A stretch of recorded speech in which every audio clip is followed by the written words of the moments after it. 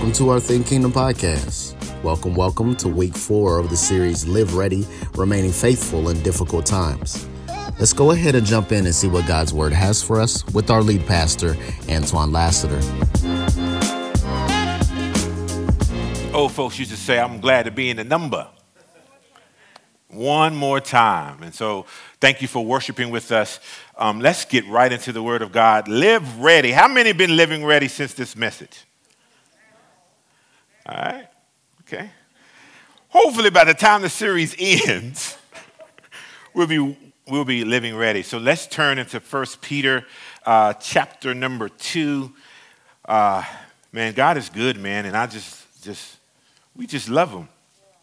And so 1 Peter chapter 2. Now, this is our 4th week, I believe, Live with Hope. So anytime you preach a message, what you discover is sometimes you're in it, sometimes you're not, but the Word of God finds us all. So maybe you have been living with hope. Maybe you haven't, but the Word of God finds us. And so the first week we spoke Live with Hope, and then Pastor Ramon walked with us through Living Holy. Mm-hmm. Holiness is still right. And then Live as Strangers, right? That this place is not our home. Like, we love this church, but you got a home that you're going to after service. And so like that, we live as strangers. We are just passing by. 1 Peter chapter 2, verse number 18. Let's just start with verse number 13. I'm sorry. Submit to every human authority because of the Lord, whether to the emperor as the supreme authority or to the governors as those sent out by him to punish those who do what is evil and to praise those who do what is good. For it is God's will that you silence the ignorance of foolish people by doing good. We can help keep a whole lot of people's mouth closed if we do good. Submit as free people, not using your freedoms as a cover-up for evil, but as God's slaves. Honor everyone. Let me just pause right there and let that sink in.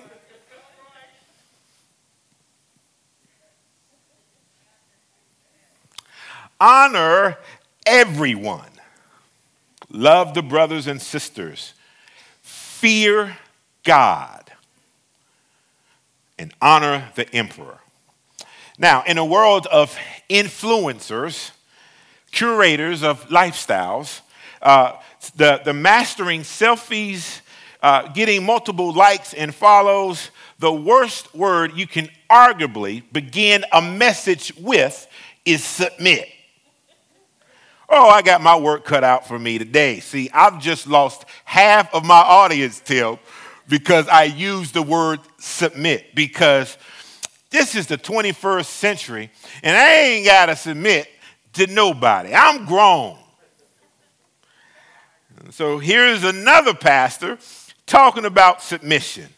In a day where individualism is promoted and personal fulfillment is sought after, submission is the one word I don't or we don't want to bring up. Nope, don't want to do it. Because when Peter instructs us to live with hope, to live holy, to live as strangers, and today's message is to live as servants. And who in the world, I mean, most of us outside of my son Justin does not work at Chick-fil-A where it is their pleasure to serve us. And so for many of us, serving is not a pleasure unless we serve in our own terms. But when you split that little word, submit, and authority, and so, but in order for us to work through this, I have to borrow Peter, and Peter, remember, Peter Papa Pig, Peter reminds us that of who we are, because it seems like it's progressively getting more challenging. I mean, I got to live with hope. Okay, I got to live holy. Okay, isn't that the Lord's responsibility? I need to surrender. I got to live as strangers. I get it that there's a small space of time where I'm living. Live as servants. So Peter has to remind us to look through the lens of eternity and have our eyes on Jesus. And this is what makes serving more palatable. Jesus says in John chapter 14, verse 15, if you love me, if is the biggest word in the English dictionary. If you love me, keep my commandments. So we are to love Jesus by obeying, but there's something deeper than just obedience. First word is commitment. Commitment is an internal resolve.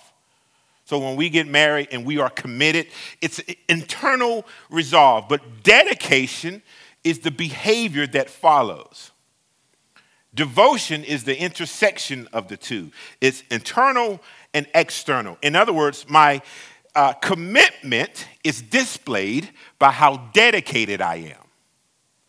And my devotion marries the two. So Jesus is the breath of who we are. And we love him. And we serve him. We follow him. And we learn from him. So when he says in John chapter 14, verse 23, if a man loves me, he will keep my words, we get it. We are to live as strangers, knowing others, mainly the non-believers in the world, will be witnesses to how we conduct ourselves, according to 1 Peter 2 and 12. And that's why he says, conduct yourselves honorably among the Gentiles. There's always someone watching. So when we get upset with our bosses, and we give our opinion because, hey, that's my right. Somebody's watching, and somebody's listening. So our good talk must be in sync with our good walk. It's the synchronization of it. So I'm a Christ follower, and how I live should display not only through my words, but through my behavior. Here's one point I just want you to write. We are God's advertisement. Yeah, somebody repented right there. Right there. Because we are products of grace. And we are billboards of redemption. And God forbid us if we clickbait. We have catchy phrases and doctored pics, but lives don't line up with what we claim. Let's not be clickbait Christians. 1 Peter chapter 2, verse 12. They will observe your good works and will glorify on the day he visits. Who are we preventing from seeing Jesus because of how we act? It's tight, man. Whew. So I tell a story about this man is traveling this long country road, and he's starving. He is starving. And I mean, he's starving. And then he sees a sign, and that sign says fresh produce, melons, grapes, peaches, strawberries, home pies, cobblers, and puddings.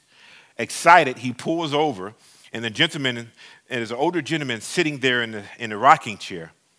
And the man who's driving has cash, and he has a hungry belly. He's drooling all over the place. He's ready, and he goes up to the man, and then he drops cash on the counter, and he rattles off, I want grapes, I want peaches, I want melons, I want strawberries, give me 2 pies and 1 cobbler. I'm starving. The man without breaking stride says, I don't have any of that.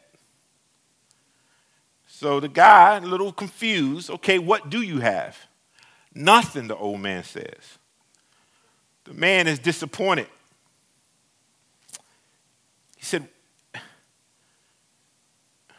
He He's almost in tears and he's a little confused. I've been driving all night. I'm hungry. And through a broken, trembling voice, he says, if you don't have the goods, take down the sign. Stop saying you're a Christian when you don't act like one. Because you are making it harder for others who are. Many times it's not that the world is rejecting Jesus. They are rejecting us. The world doesn't hate us because we resemble Jesus. They hate some of us because we don't. And oftentimes, Tim, what I'm realizing is that the tenets and the ethic and the morality of Jesus people embrace. And that's why Peter says, put away all malice. Remember, 1 Peter chapter 2, verse 1, hypocrisy, envy, and slander. My prayer is what I think Peter is admonishing us is don't let our behavior be the thing that turns people away from our faith. So he's talking to us about submission. So why do we submit to authority? Point number one, the world is watching. He says, conduct yourselves honorably among the Gentiles, so that when they slander you as evildoers, they will observe your good works and will glorify you on the day that he visits. When the Holy Spirit convicts and draws many to him, may our behavior give the Holy Spirit an amen. That they see the change that's in us. So let's not catfish the world. Let's not be clickbait. Let's be the people that God has called us to be, and let's walk this thing out. Now, it's not about perfection. No, but it is about being perfected. Verse number 13, submit to every human authority. Why? Because of the Lord. Point number 2. We are submitting to every human authority because of the Lord. We are ambassadors, and although we are to live as strangers and we are citizens of another kingdom, our conduct, our behavior represents Christ. And our relationship with people and the government is one way that we represent him. But Pastor, wait. What about laws that conflict with my faith? I'm glad that you asked. I wasn't prepared for that. Daniel chapter 1, he refused to eat the king's meat, but he still served and honored the king. He didn't rebel or embarrass the officials in charge. He stood his ground according to his faith, and this is how we glorify God. There are laws that we don't agree with, but we can still bring honor to God and the king. When Peter and the others were told not to preach Jesus, they didn't rebel or storm the Capitol. How did that get in there? That's odd. They didn't hurl insults or become disrespectful. They never denied the Jewish council's authority or say it was illegitimate. They still showed respect, although the authority were never under, even though the authority that they were under rejected the gospel. So we can disagree with laws and still respect the office of the emperor, the president, the governor, the mayor, the secretary of health, even if we do not agree with their values, beliefs, or faith. We still can honor and respect the office. Submit to every human authority. He is saying this. Peter is saying, submit to every human authority. Understand that's just not your preference. We don't use aggressive or threatening language no matter who is in office. So in order for us to meet as a church, we had to pass some zoning requirements. And each year, around about the same time, the fire marshal comes and he makes sure that the exits are improper and makes sure that everything is up to par. He's not preventing us from having service. His job is to make sure we're safe. So laws are not, some laws are not determining whether we can meet or not. It's the law of the land. And because we live as strangers and exiles, we submit to authority. Yeah. Non-believers, those who disagree with us, and those who are hostile towards us, the the righteous politician, the not so righteous one, the boss that tried to literally set you up. We honor everyone. Yeah, right. It's tight. Verse number 15. For it is God's will that you silence the ignorance of foolish people by doing good. People talk about you, yeah, but they talk about you because you're doing bad. You can silence them by doing good. Submit, oh man, he keeps using this word, submit. Must be important. Oh well. Submit as free people, not using your freedoms as a cover up for evil. Pastor Ramon, I don't have time to speak on that. But as God's slaves. So Christ makes us free. I want you to remember that. So we submit and live as servants because we are first submitted to Christ. And there will be times we must forfeit our privileges for the sake of others. Selah.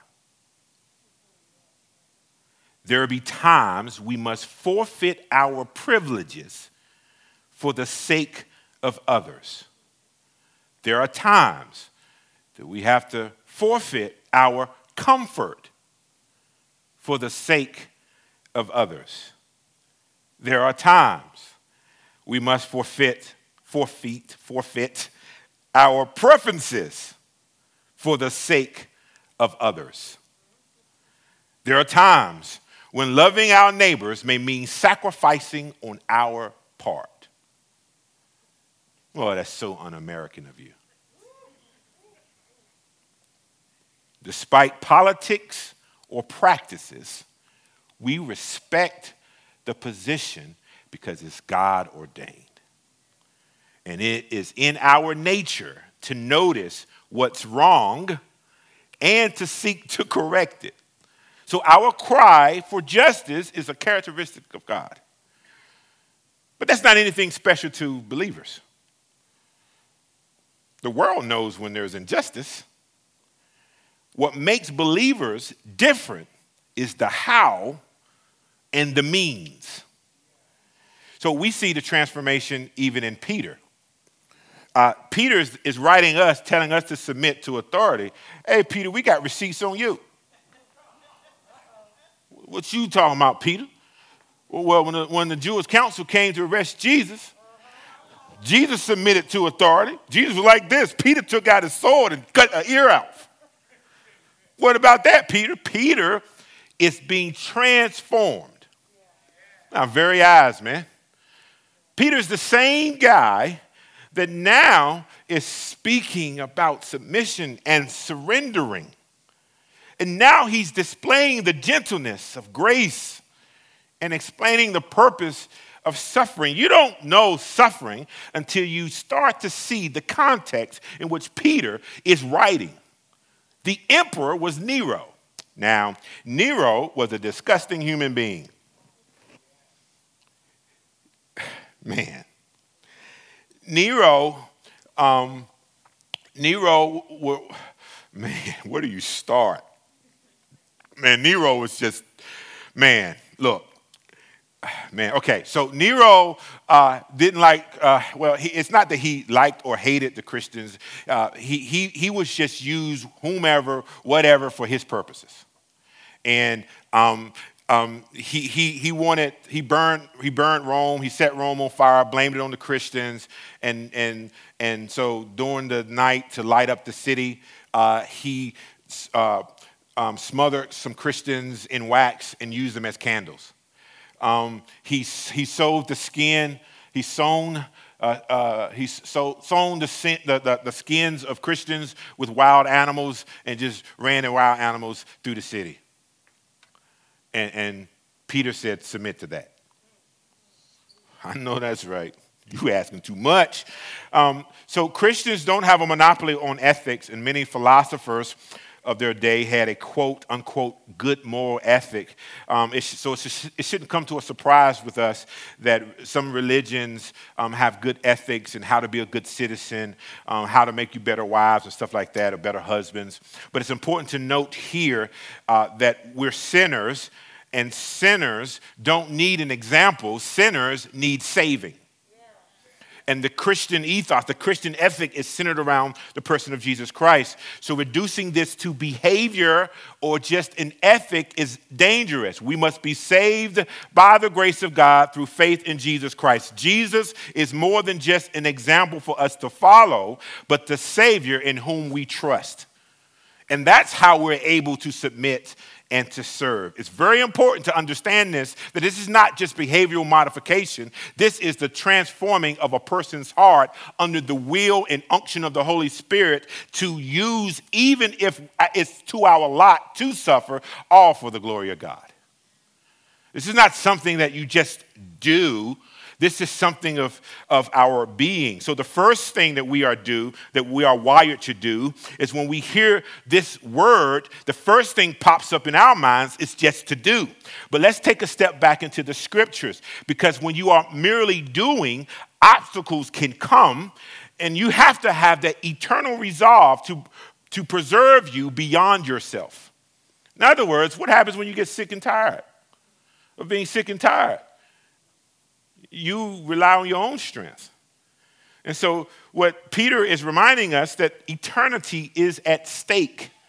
And servants of the Most High, we must recognize that we are ambassadors for the King, but live as strangers here until he returns. So they understand what they do plays out in so many different areas of their life. And it either strengthens their weakness, their witness, or it weakens their witness. So however I respond, it's either going to strengthen. Now, again, we sprinkle all of this with grace, because in our own strength, we can't do this. But thank God for Jesus. So Peter chapter 1 walks us through our first relationship, and our first relationship must be with God. And Jesus is the author and finisher of our faith and salvation. Jesus is the cornerstone, so the living stone. And we, in his relationship with him, in our relationship with him, and then we move into our relationship with others, the world around us, the government. And then we hit 1 Peter chapter 2, verse 18. Household slaves, submit to your masters with all reverence, not only to do good and gentle ones, but also to the cruel. For it brings favor if, because of consciousness of God, someone endures grief from suffering unjustly. For what credit is there if when you do wrong and are beaten, you endure it? But when you do what is good and suffer, if you endure it, this brings favor with God. For you are called to this because Christ also suffered for you, leaving you an example that you should follow in his steps. He did not commit sin, no deceit was found in his mouth.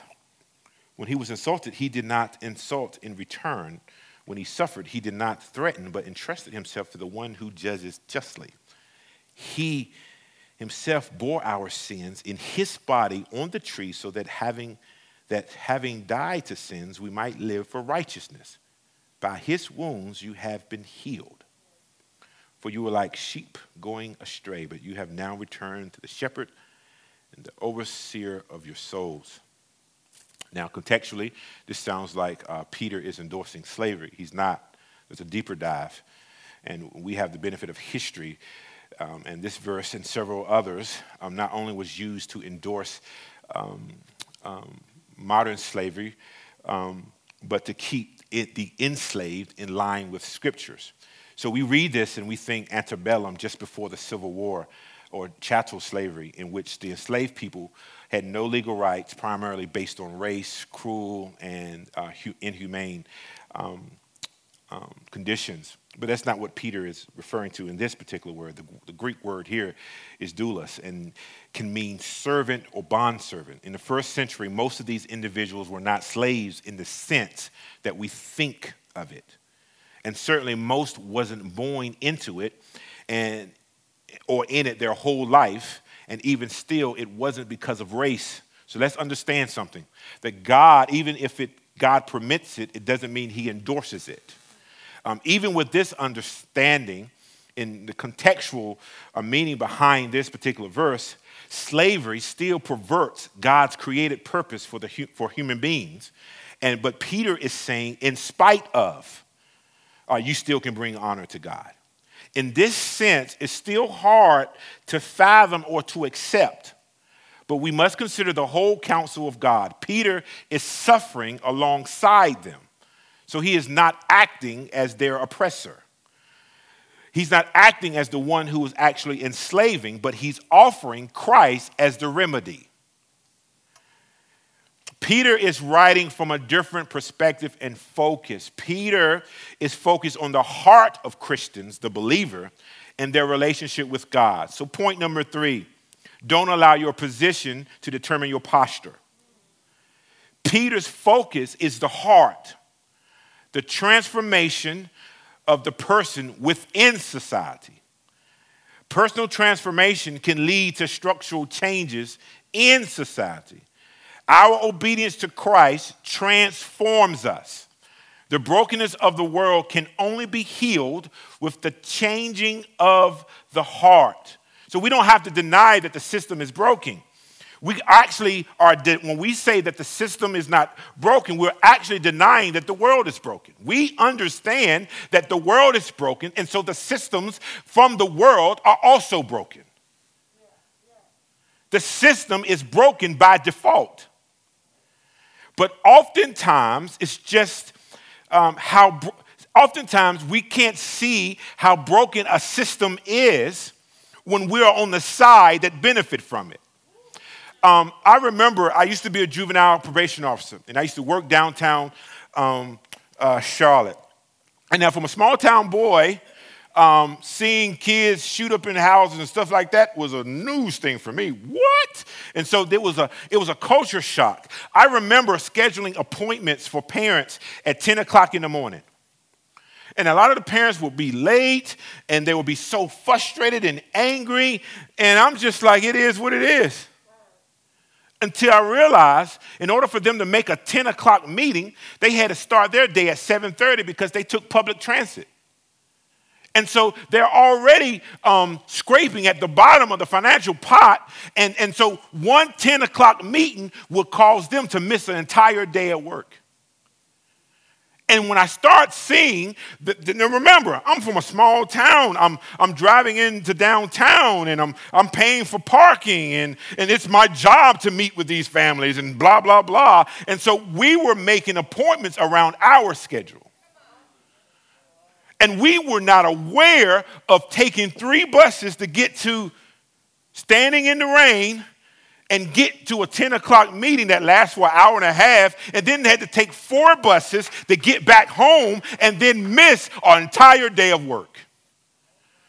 But when you don't see that part of the system, then you can judge the person that's trying to manage it. So I start realizing, and God started stripping me of this context of this small town kid coming to the big city of Charlotte and never having to use public transit. And so we have to be careful that just because you don't see the entire system, or that is not your experience, that you judge the entire system based on your experience. So let's be careful not to speak about systems when you haven't experienced it for yourself. Many of us can literally jump in the car and get to the next thing. But not everyone has what you see as a right, and they see for you as a privilege or a luxury. So although we are not experiencing a form of slavery that Peter is referring to, we do understand what it means to work for someone. And many of us serve masters that, quite frankly, we don't like. When was the last time you had an encouraging meeting at the water cooler around your supervisor? And a hush fell over the crowd for a span of an hour. And we may have unfavorable opinions of their competency or their work ethic or decisions they make, but we must still make sure our posture, our hearts towards them are right. When was the last time you said, if I was the supervisor, but you're not?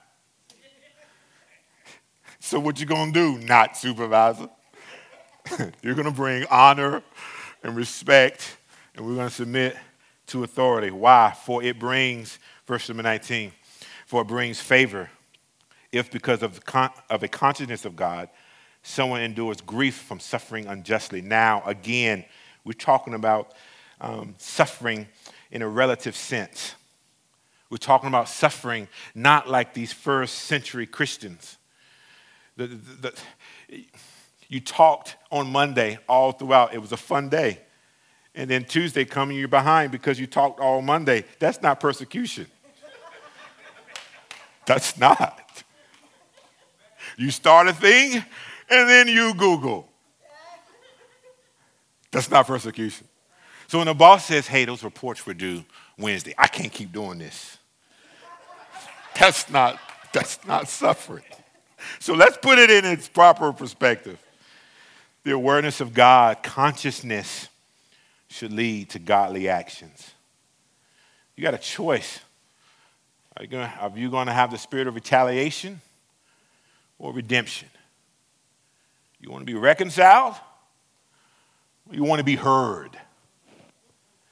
We make those decisions in lieu of the kingdom through the lens of the Spirit. Peter is not saying that we are to simply remain passive and not get involved in the area of justice. No, that's not what he's saying. But we are to give careful consideration of our response because we should never lose sight of who Jesus is, his instructions, who we are, and our responsibility. Remember from last week, our identity determines our responsibility. Verse number 21, for you were called to this. Could it be that work that you're doing right now with all them folks that you feel like you're working for 6 people. You're the only one to show up. And when you show up, you're the only one working. But you called to this. Somebody said, The devil is a liar, Reverend. For you are called to this because Christ also suffered for you, leaving you an example that you should follow in his steps. He did not commit sin, and no deceit was found in his mouth. When he was insulted, he did not insult in return. When he suffered, he did not threaten, but entrusted himself to the one who judges justly. He himself bore our sins in his body on the tree, so that having died to sins, we might live for righteousness. By his wounds, you have been healed. Remember, he constantly reminds us of who Jesus is and who we are. For you were like sheep going astray, but you have now returned to the shepherd and overseer of your souls. Stop these fake social media wars. You feel like out of 5,000 friends, this one particular friend is talking to you. You got to clap back. I got to respond because I know they talk. Man, when he was insulted, he did not insult in return. Let things go. And this is my last 3 points based on verse number 21. One reason that we can submit to Christ is because the first reason is he's our suffering servant. Remember verse number 21, for you were called to this because Christ also suffered for you. So Christ proved that a person could be, I want you to hear this. Christ proved that a person can be in the will of God, completely surrendered to the will of God, greatly loved by God, and still suffer. The cross reminds us, he who did not have any sins suffered and was loved by God. And for those who claim that believers are not to experience suffering, their theology doesn't run deep. All that Jesus did is found in the Gospels, Matthew, Mark, Luke, and John. And he is our example of how to live and how to endure. Jesus, on the night he would be betrayed, washed his disciples' feet. He was a suffering servant. I didn't come to be served. I came to serve. And so he, in Hebrews chapter 12, verse number 2, looking to Jesus, the founder and perfecter of our faith, who for the joy that was set before him endured the cross, despising the shame, and is seated at the right hand of the throne of God. Jesus Christ is our suffering servant. Verse 22. He did not commit sin. Think about that. Verse 24, he himself bore our sins in his body on the tree, so that having died to sins, we might live for righteousness. By his wounds, you have been healed. Not only is he a suffering servant, he's a sinless substitute. Jesus, the spotless lamb, didn't know any sin, became the substitute for you and I, so that we can enjoy and endure such as he did. John 1 and 29. The next day, John saw Jesus coming towards him and said, "Look, the Lamb of God who takes away the sin of the world." So when we look in terms of eternity, this present suffering pales in comparison to the joy that's coming. Verse number 25, for you were like sheep going astray, but you have now returned to the shepherd and overseer of your souls. That word overseer is like watchman, because sheep have a tendency to wander. Be honest. And so he's not only the suffering servant, the sinless substitute, he's the shepherd and watchman of our souls. We were going like sheep. And we were wandering, we were lost, we were confused, and we was walking away from the comfort of the shepherd.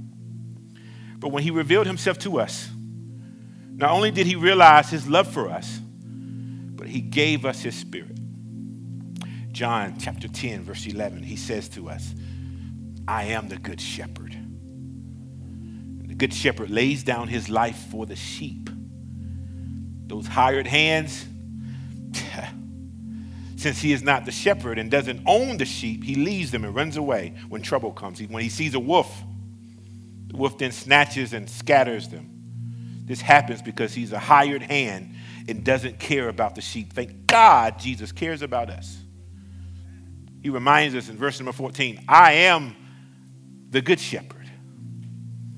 I know my own, and my own knows me. Just as the Father knows me, and I know the Father, I lay down, watch this, I lay down my life for the sheep.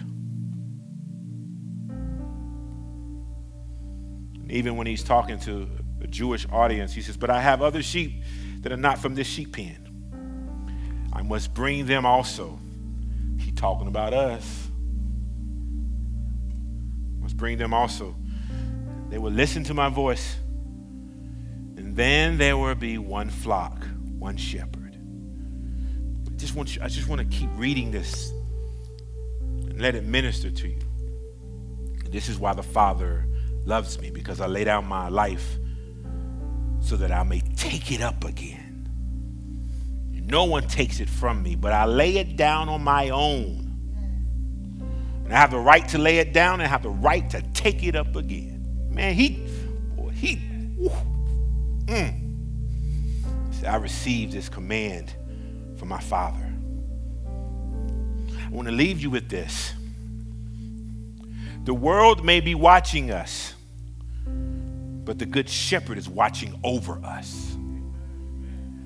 And that's why we can surrender when suffering. That's why we can submit. And that's why we can surrender when suffering happens. Because although the world may be watching how we behave and how we respond, it's Jesus that's watching over us.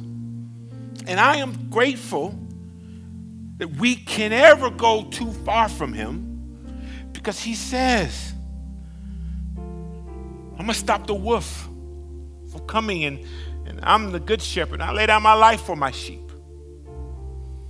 The question is, do you know him? Do you know him to be a suffering servant that thought it not robbery to leave glory, to be encased in flesh?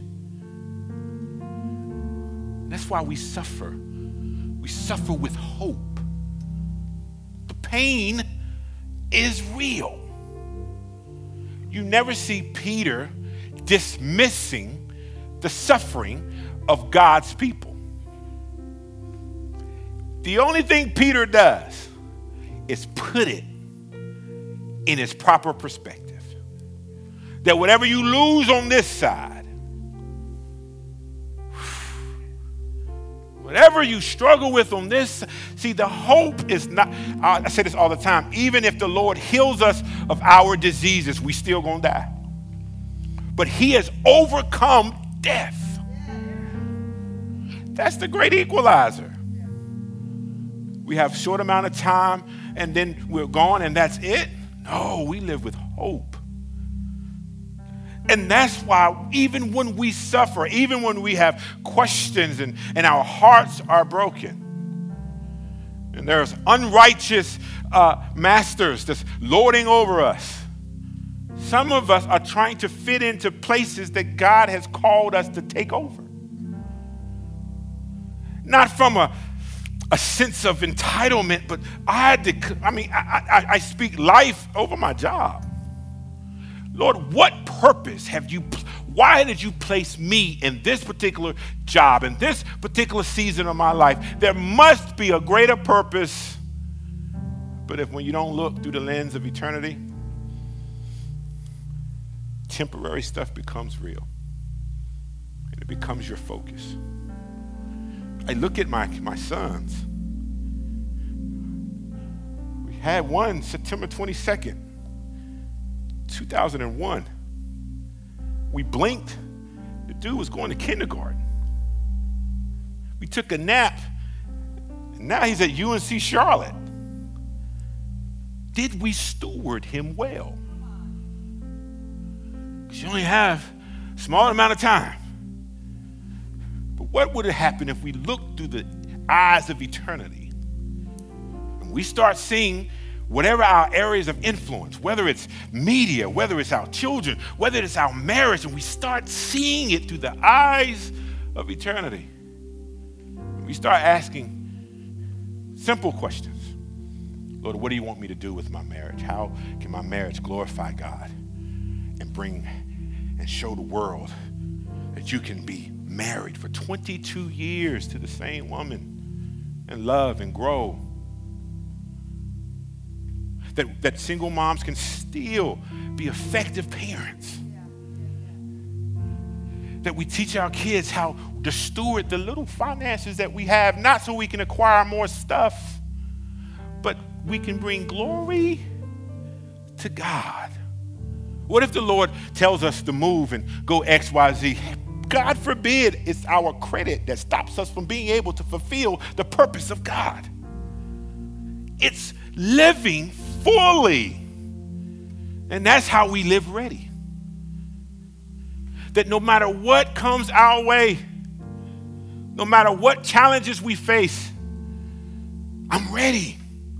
Not because in my own strength or my own wisdom or my ability. It's because I've seen in several weeks ago and tasted how good God is. So if he sends me to it, if he puts me through it, it's all for his glory. And I will be able to tell the story of how he redeemed us. How I made mistakes after mistakes after mistakes, and now some of us live with the guilt of those mistakes, but God restores. How is the world going to know how to deal with suffering if the saints don't tell the story? He redeems. He redeems. It's not the pain just for pain's sake. But how does he take and make all things? You mean my divorce can be used to glorify God? Do you mean the mistakes that I made can be used to glorify? How? That's what Peter is trying to show. The world is watching. And it's not the pressure to perform for the world he leaves us with, but Jesus is watching over us. He knows the road I should travel, even when I don't travel it. He's working behind the scenes.